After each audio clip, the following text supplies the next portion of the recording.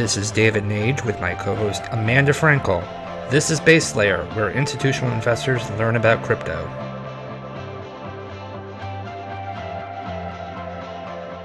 Welcome back to Base Layer. This is David, and this is your new episode with Paul, who is a partner at Pantera Capital, one of the oldest crypto-focused funds in the market today. We had a great conversation about the history and the evolution of infrastructure within crypto. Really interesting conversation because we talked about the last 4 to 5 years, how earlier it started with exchanges and wallets, investments that they made in things like Bitstamp and Circle and Japo, how it enabled access and storage of crypto, and how the evolution of infrastructure has really started to change from wanting to focus now, on things like cross-border payments with companies like Abra, and then how changing the infrastructure became important when things like Ethereum started taking over with dApps and some of the new tokens and the kind of explosion of tokens in the market. And so the infrastructure needed to change. Trading became more prevalent. Price discovery became more prevalent. The infrastructure of that financial system started to be needed. And so it was a really interesting conversation. We spent a lot of time talking about the importance of cross-border payments as one of the first big catalysts, one of the first big cool apps, and the need for a lot of infrastructure to be built around it. We also had a really interesting conversation about Coinbase. And Paul writes a weekly newsletter, which I think you should check out.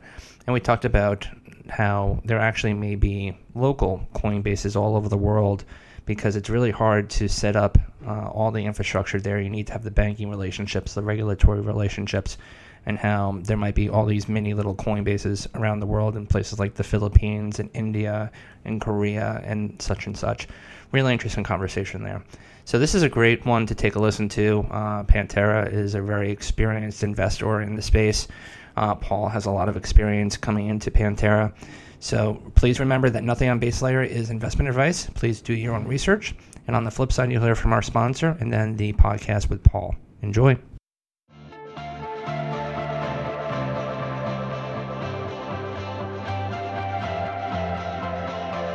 Base Layer, Base Layer, Base Layer, Base Layer, Base Layer. Today's family offices and hedge funds face a number of challenges when it comes to trading and managing their crypto portfolios. On the trading front, siloed liquidity, opaque execution, and questionable compliance deter entry. On the management front, spreadsheet and manual workflows are still the de facto solution. These infrastructure and usability problems, which have been long solved in traditional finance, still need to be addressed in crypto. Lumina has set out to solve this problem. To find out more about Lumina, please go to lumina.app.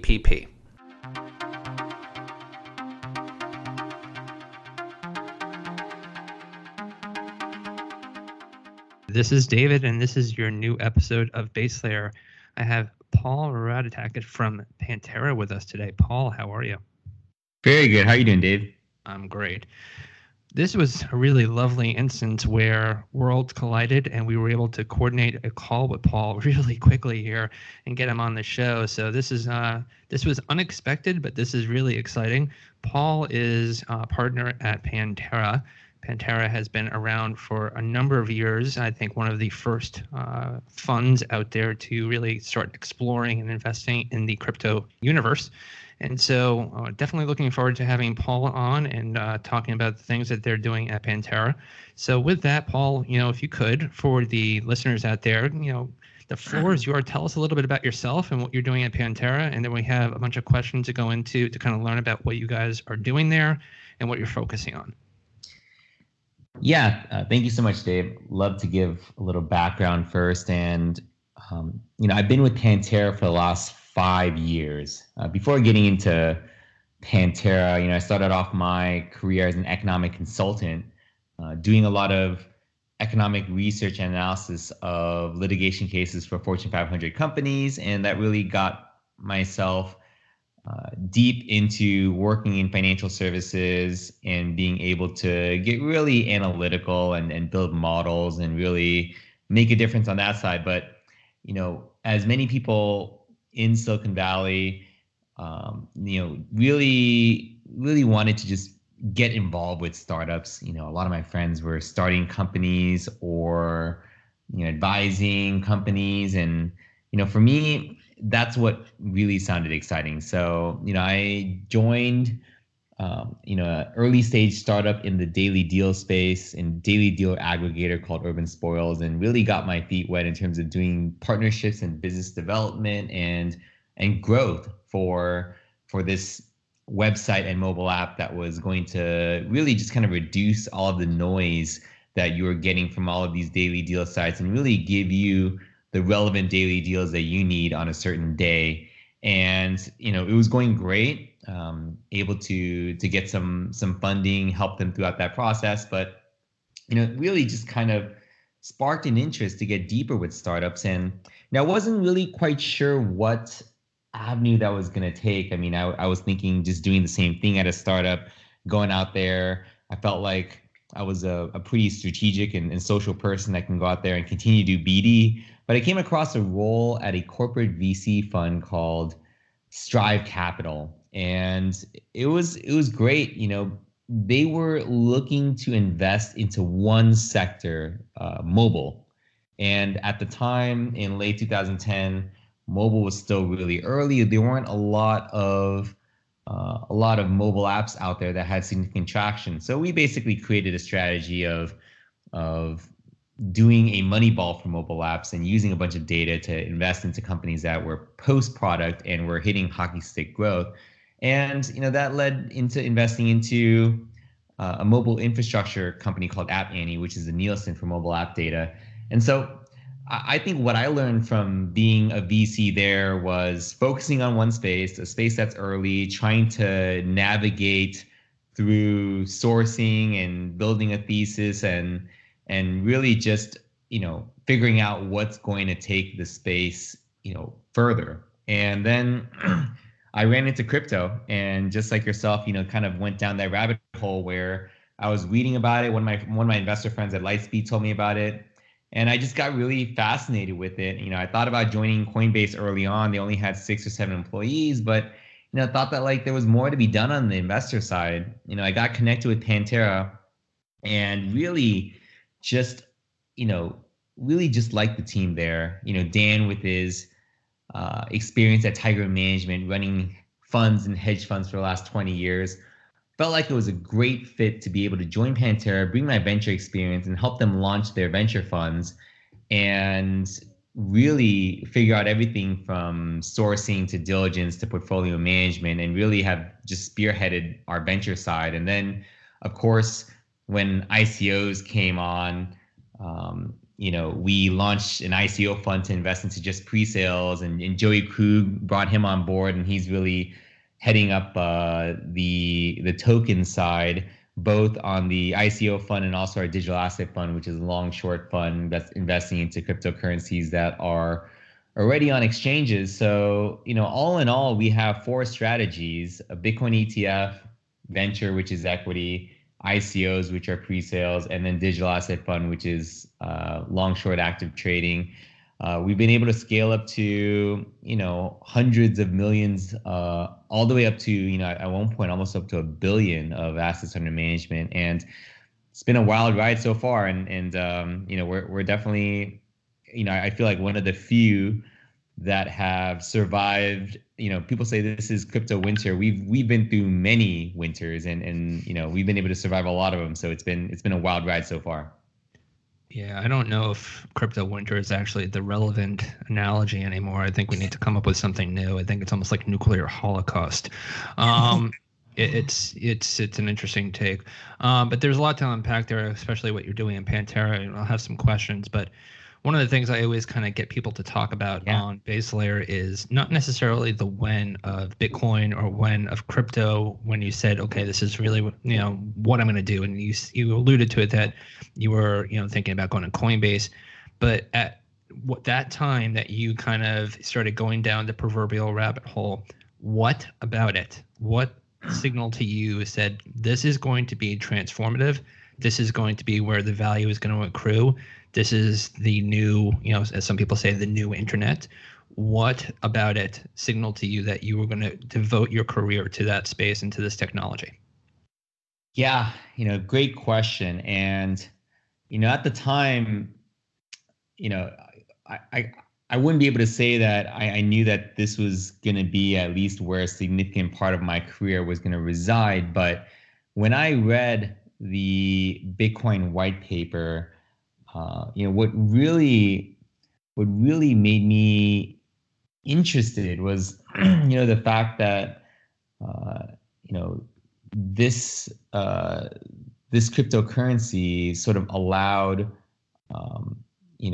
a decentralized network of value to be created. And, to me, where we're in a world where, there's all these different middlemen and all these different monopolies, and people, extracting fees, using your data. I mean,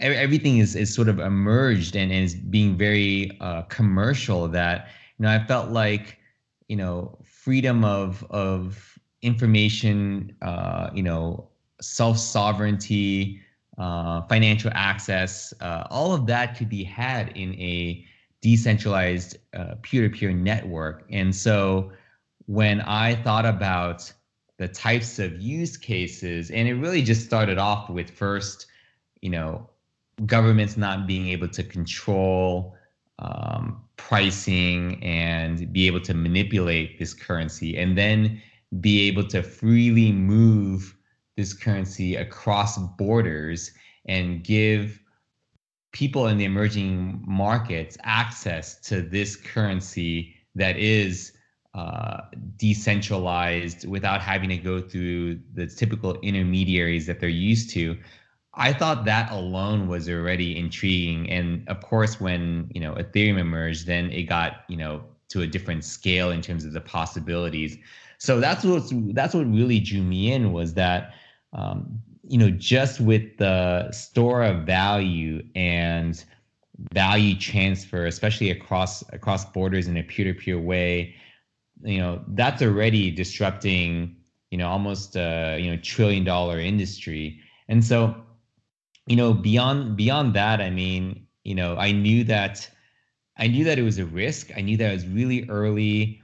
No one really knew what I was talking about when I was mentioning Bitcoin and cryptocurrency. So, to me, it was worth the bet to go in at that time and have an opportunity to get in early, be a thought leader, and try to, forge this space forward. And my thinking was, well, give it 2 to 3 years. If it really isn't going anywhere, then I would sort of rethink things. But, I felt like the reward was worth the risk. And, as you know, I mean, it's even right now, I mean, it's lonely out there, but it's definitely, back then it was really, really lonely out there. So I was the only one carrying the flag, that's for sure. Yeah, there's an interesting quote. Mark Andreessen did a podcast recently, and they were talking about the scene as it relates to the arts. And there was this notion of the scene where people in the 40s and 50s, when movies started coming out, there was a movie scene, the whole LA scene happened, and then in the arts with all of these amazing artists that have come out, and then music, obviously in the 80s and 90s especially. And so there's always been like a hub of kind of the creatives, if you will. And so I think to your point early on, it was lonely, but I think we are starting to develop a nice scene within this space where there are collectives, there are people that are working together. We're using social media platforms and things like Telegram and Slack, and obviously crypto Twitter has become a really big place for people to learn and communicate with each other. So I agree with you. It was lonely at one time, but I think it's starting to get a little bit better now. But to shift gears, so my opinion over the last few years is that we have put the cart before the horse. There was a lot of interest in 2017. We saw a massive uptick in Bitcoin. Obviously, that was driven by retail interest. We saw that it was not necessarily the slow money and the more diligent money. It was obviously the folks that were potentially, in my opinion, kind of searching for that missing yield that they lost out of because they didn't participate in the equity bull run of the last 10 years. And so there was a lot of, obviously a lot of energy, a lot of interest. We had Linda on a few weeks ago talking about the early days of Coinbase. We know that, there was a lot of people who were going to Coinbase and trying to get KYC ML and trying to get themselves verified so they can, participate in this. And they just weren't ready. And so, kind of talking about the state of crypto infrastructure.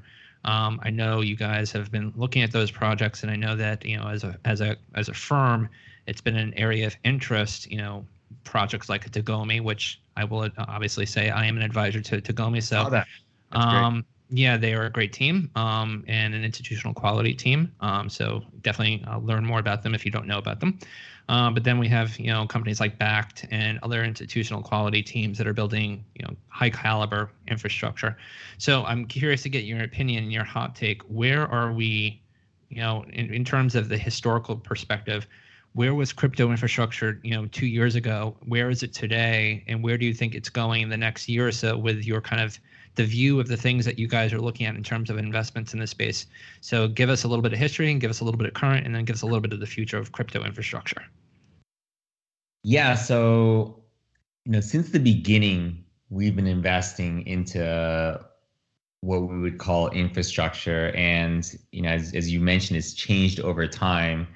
2014, 2015, we were investing into, and some of that's still going on right now. It just takes different forms. We were investing into exchanges and wallets and security providers. So some of the early companies that we invested into, Bitstamp, Circle. Bitstamp's a global exchange. Circle is both an exchange and a wallet. Xapo is likely the world's largest custodian of Bitcoin. I think they probably custody 10% of the world's Bitcoin or something like that. And those sort of companies really just enabling people to access, to store, and to speculate on cryptocurrency. And, our thought was that, not only would the US need this sort of infrastructure, but globally, we would need this infrastructure too. So you can imagine the same sort of companies, wallets, exchanges, security providers emerging in all of these different geographies. And so, that's been our thesis of investing into, if we call Bitcoin what Bitcoin is doing is what VoIP did to the telephone industry, that Bitcoin allows sort of money over IP.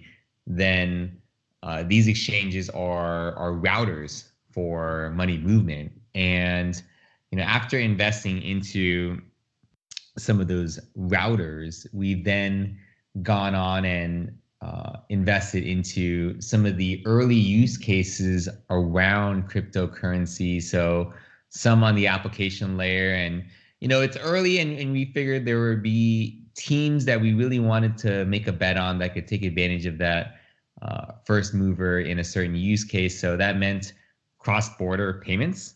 So companies like Veeam and Abra, whether it's on the consumer side or the business side, we quickly realized that people were not going to be buying Bitcoin themselves and then sending it to their friends. They would more likely want an experience where they're still just dealing with fiat, and Bitcoin becomes the money over IP or the transportation rail to kind of get value from one place or one currency to another currency across borders. So after investing into a few of those different cross-border companies, those ones are actually doing very well in terms of traction. We've then shifted over to a bit of enterprise in 2016, and then what we saw in 2017 with Ethereum and the ability for open source projects to issue tokens for fundraising, going out to the crowd, more retail, and these tokens would function within the technology or product. I mean, it really just decentralized, globalized how fundraising was done in our space. And what that really helped push forward was a new set of infrastructure. Right in 2017, now we needed an infrastructure that was going to support not just one token, but many tokens.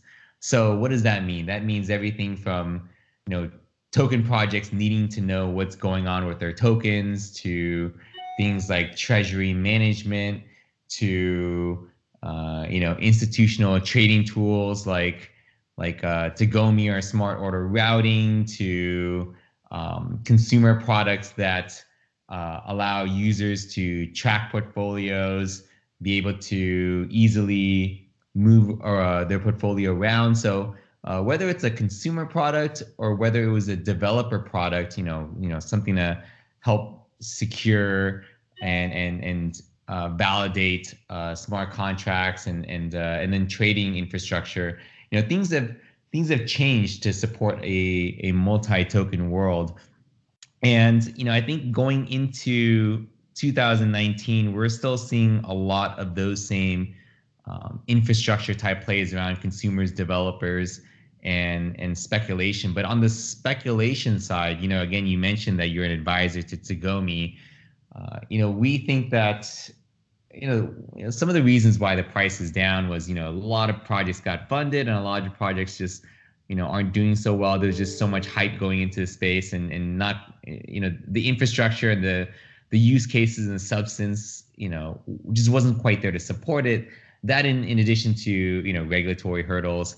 Now that the price is back to where it is right now, we think what is going to be part of the next bull run, in addition to just hopefully usage, is actually institutional capital coming into the space. But we're going to need more institutional grade infrastructure. So things like Tagomi around trading, more licensed custody solutions like BitGo and Bakkt and Coinbase custody to data tools to institutional grade exchanges and features, feature exchanges. And so all of these are being built. And that's why, as you mentioned, the next wave of companies around Bakkt and Tagomi are being built right now. I think where we're going to go forward, I think at least for the next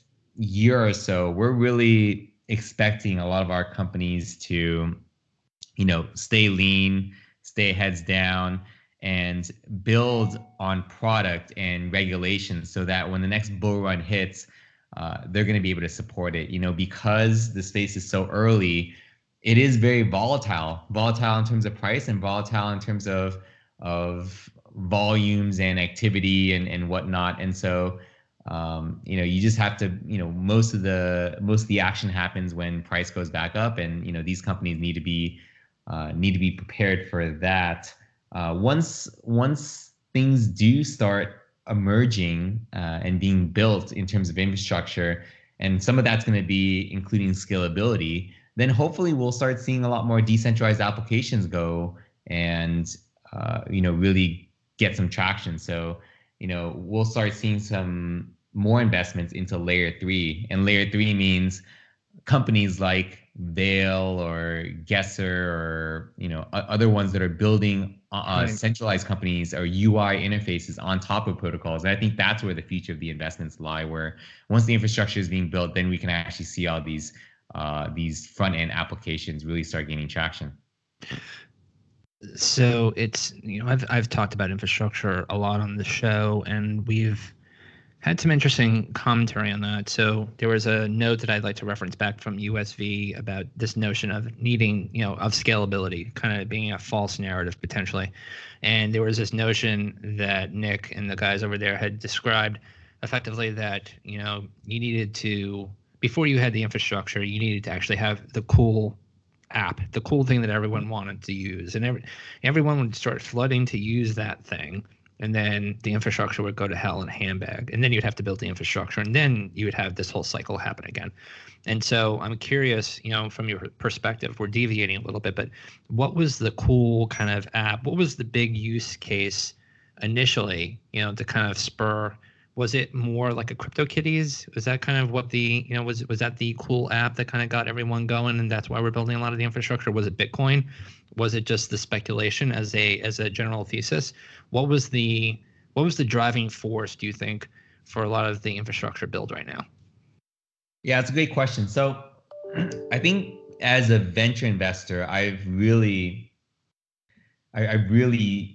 seen these companies at a close level and a wide variety of them. So I think the first sort of instance where I was like, hey, we really do need to figure out a way to scale this would be around cross-border payments, because I think that's the most logical use case once people got cryptocurrencies in their hands is, well, I can send this to someone and I don't have to go through a bank and I don't have to pay, 5 to 10% fees and wait, 10 to 20 days. And, who knows like what I'm going to actually like be sending at the end, because, there's just so much ambiguity, and the banks can kind of do what they want with it because of their incentives. So, when our companies were looking to scale up on that side, Bitcoin was just too slow for that to happen. So, I think that was the first instance of needing to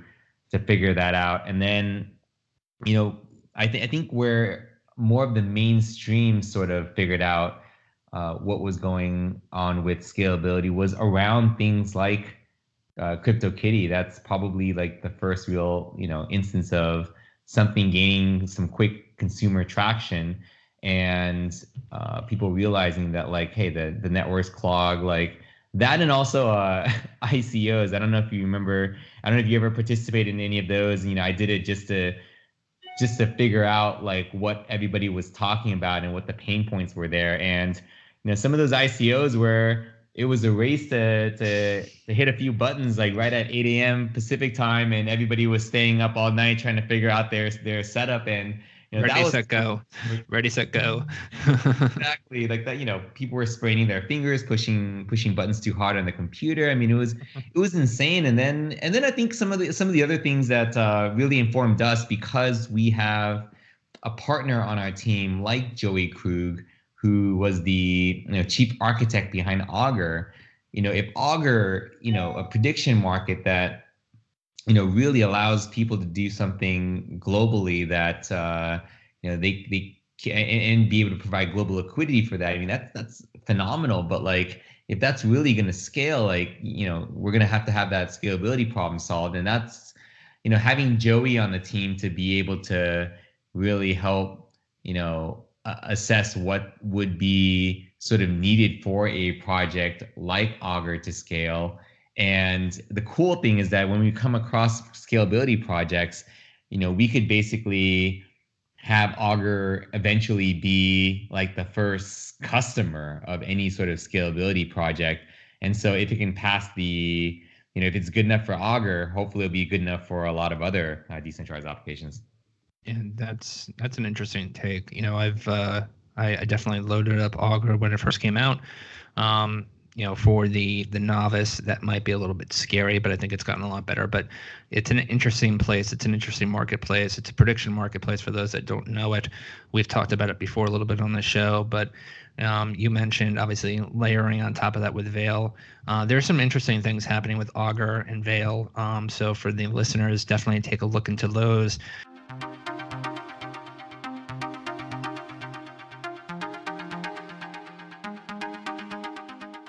But moving forward, talking about your advisory work with things like Enigma MPC, I found this really interesting. So effectively what they stipulate is that they're enabling anyone to build his or her own crypto hedge fund.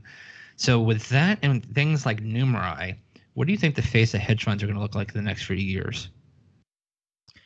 Yeah, I think whether it's a hedge fund or whether it's maybe even having people, there's of course, being able to have data get aggregated and encrypted, and for people to be incentivized to either contribute more data or contribute algorithms on top of that, and then other people to actually use that as part of their sort of money making strategy, and whatever comes out of that gets paid back to those that really help contribute either on the data side or on the algorithm side. I mean, it's really quite fascinating, because not only could this be applied to hedge funds and trading, but it could be applied to social data. It could be applied to auto data, driving data. It could be applied to genetic data, and it's fascinating. We've seen a bunch of these different concepts with the token, and some of them are focused on one vertical, like, hey, we're gonna do hedge fund trading data like Numerai and Enigma, or we're gonna do genetic, or some of them are just, we're gonna be a horizontal data marketplace and allow anybody to create their own markets on top. One instance is something like a Origin, which I'm also an advisor to, is creating a sharing economy marketplace, enabler, a platform where anybody can create a marketplace around sharing economy, whether it's a sort of a housing rental market to transportation to freelancers, and have this all run without a middleman, have identity be decentralized, have payments be decentralized, have disputes be decentralized. And it's fascinating. I mean, I think it really just gives value back to the users themselves, and for those that are actually contributing work and data to this network. And so I think it's just the business model kind of flipped the other way around, and it really enables like new types of businesses to accelerate more quickly, because there is a token to sort of incentivize all parties.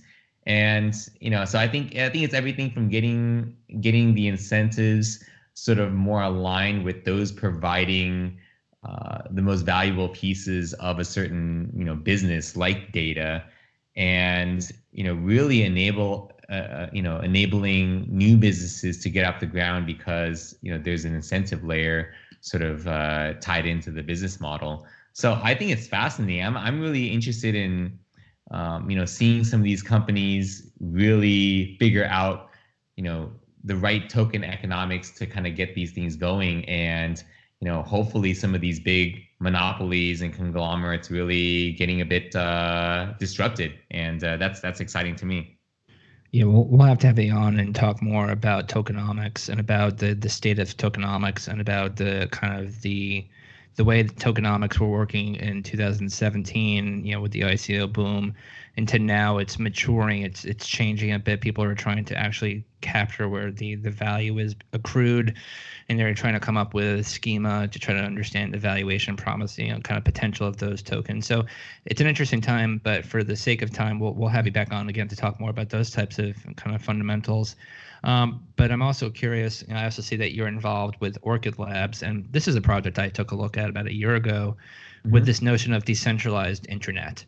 And for those that obviously I've said this time and time again, you use Google, you use Google Maps, you use any number of these different services that give themselves for free, then obviously you're the product.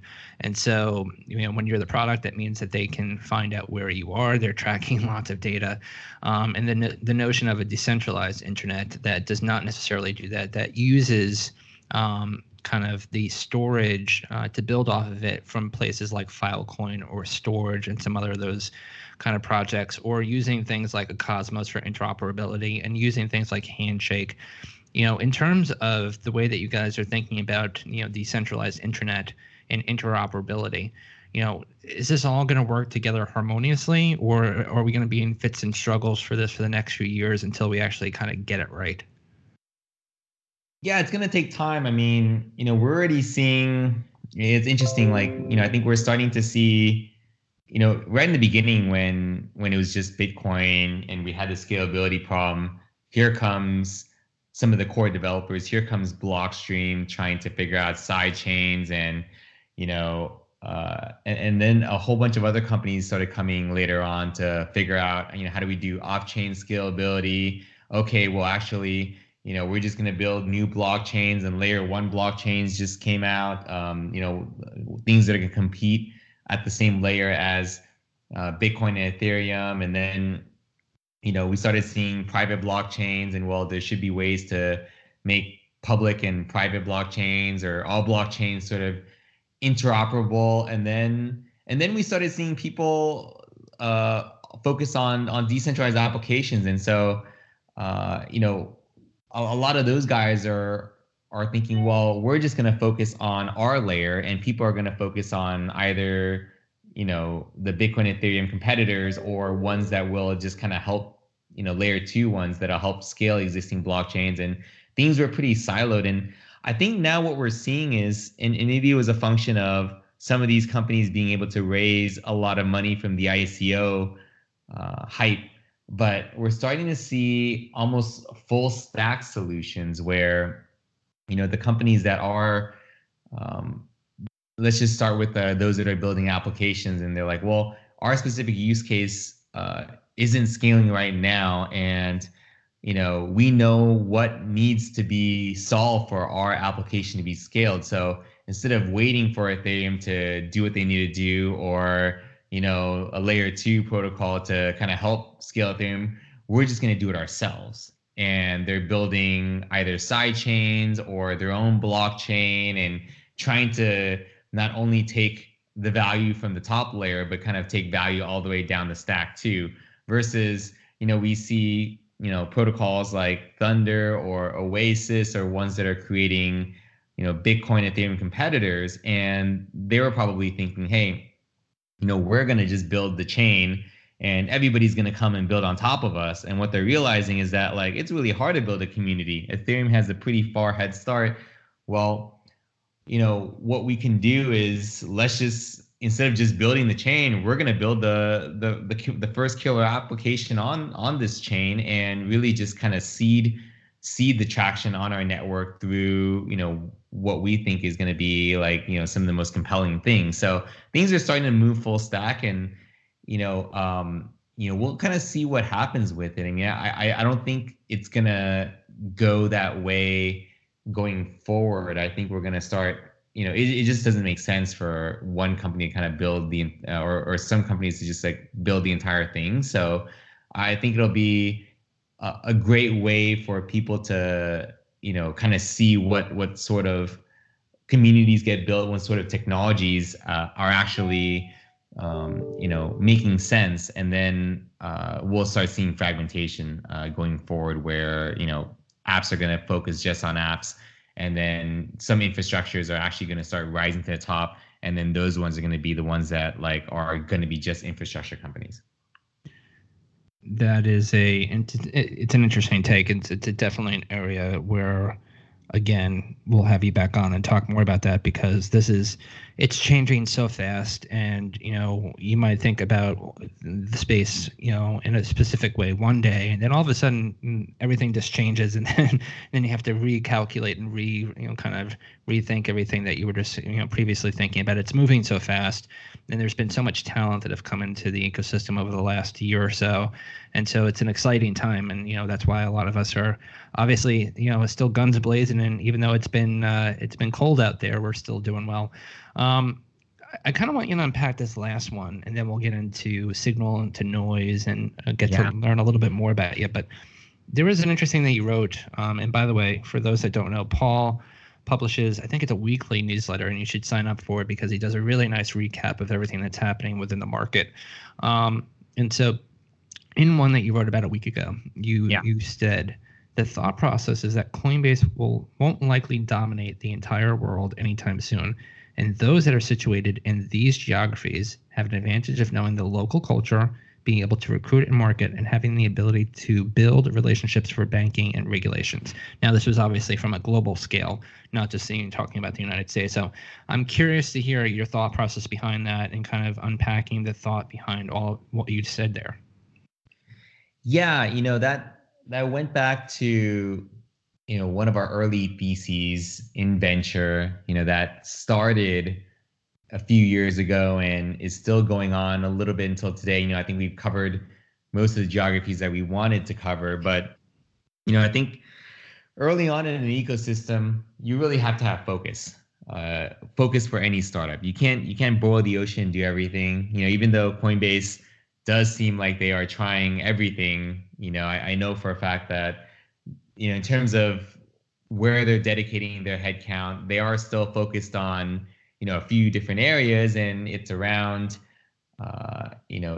exchanges, getting institutions on board, the wallet and that. And they've tried different things like cross-border payments. They've tried things around sort of a Coinbase OAuth. They've to help companies use their wallet and infrastructure to get fiat on ramps, and they've tried other things. And for them, like it makes sense to just focus on where they're situated and where they have the biggest moat right now, and that's the U.S. and that's around banking regulations. But as we look at all these other geographies that some of them already have gotten some traction, like the Philippines for cross-border payments, or like China. I mean, Japan and Korea, some of those exchanges have gone gangbusters. And we actually made an early investment in Korea into an exchange that really just ballooned in terms of traction. So where places that make sense for store of value, cross-border payments with capital controls, or a demographic that is just used to virtual currencies, technology, mobile, innovation. And those are all the factors that we looked at while investing into, or while choosing to invest into China, Korea, Latin America, Middle East, India, Africa. I mean, we've looked at all of these different places, knowing that because we've already we started off investing domestically. Like, we know the playbook to get an exchange and a community, and what other services and value add that these type of companies can sort of produce for the for the consumer. And there is a certain playbook to that, and part of that playbook is around building a strong team, having the banking and the regulatory stuff all nailed down, and in terms of a product. And so with having that knowledge and knowing that locally you're going to need someone on the ground that has those connections, we've had that local exchange, local wallet thesis. And that's why we're saying that Coinbase is not going to go global with that use case anytime soon. And it makes a lot of sense to invest into, I guess you can call them the Coinbases of these different geographies. And we know how much Coinbase is valued at. So if these guys become the digital bank for their geography, the profile and the return is massive. And later on, we're already seeing some consolidation around exchanges.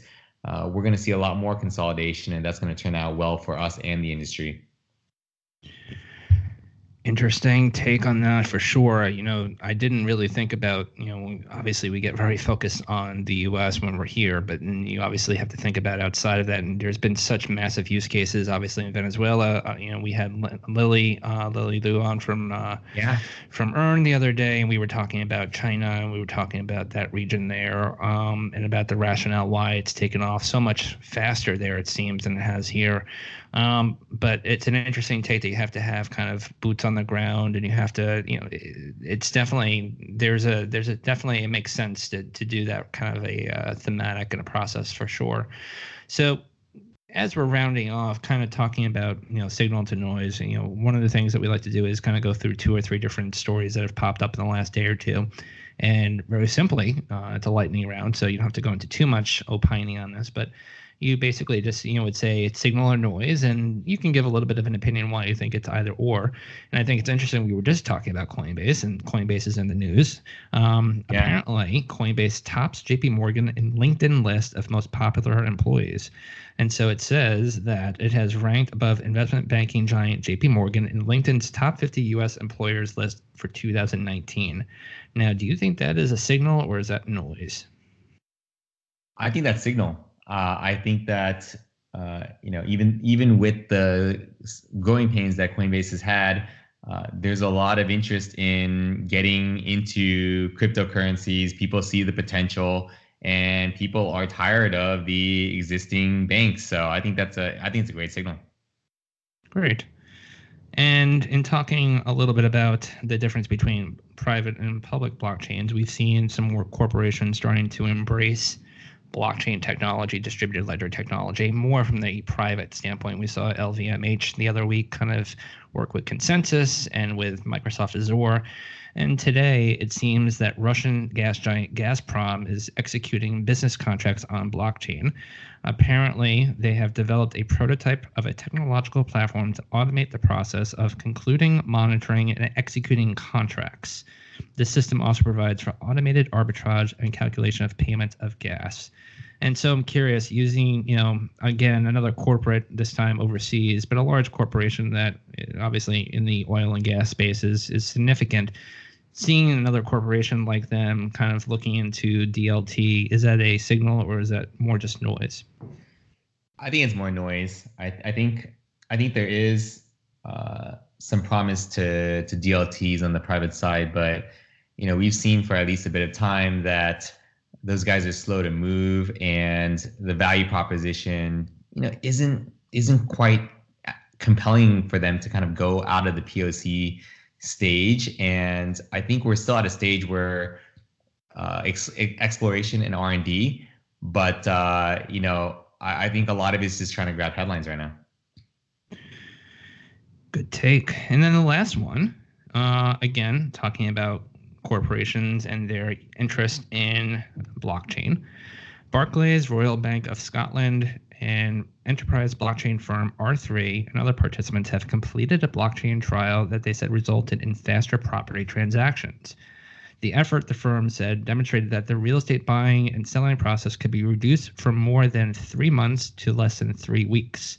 Using blockchain technology for the process could save the global property market about $160 billion annually. And so with that, do you think that consortium and what they're doing in terms of real estate, is that signal or noise? I think that's noise. I mean, I think in terms of transactions, I think it's not that big of an innovation. I think I'm a little bit more excited about property rights and potentially even securitizations, asset-backed securitization. So with that particular use case, it doesn't, I think it's more noise. Love it. 1 signal and 2 noise. That's great. And so to wrap up, the things that we also like to do with our guests are getting a little bit more personal and figuring out and learning what you're reading. And then, as I imagine, you and the team were traveling a lot. I know you guys are wrapping up Fund 3. So I know that you've been traveling a lot, seeing lots of prospective LPs, and also seeing lots of portfolio companies and the such. And so when you're traveling, what are you listening to? But also when you're, hopefully getting some time to read, and hopefully it's not just about Austrian economics or things of that nature. What are you reading that you think is, something that other people would really love to learn about?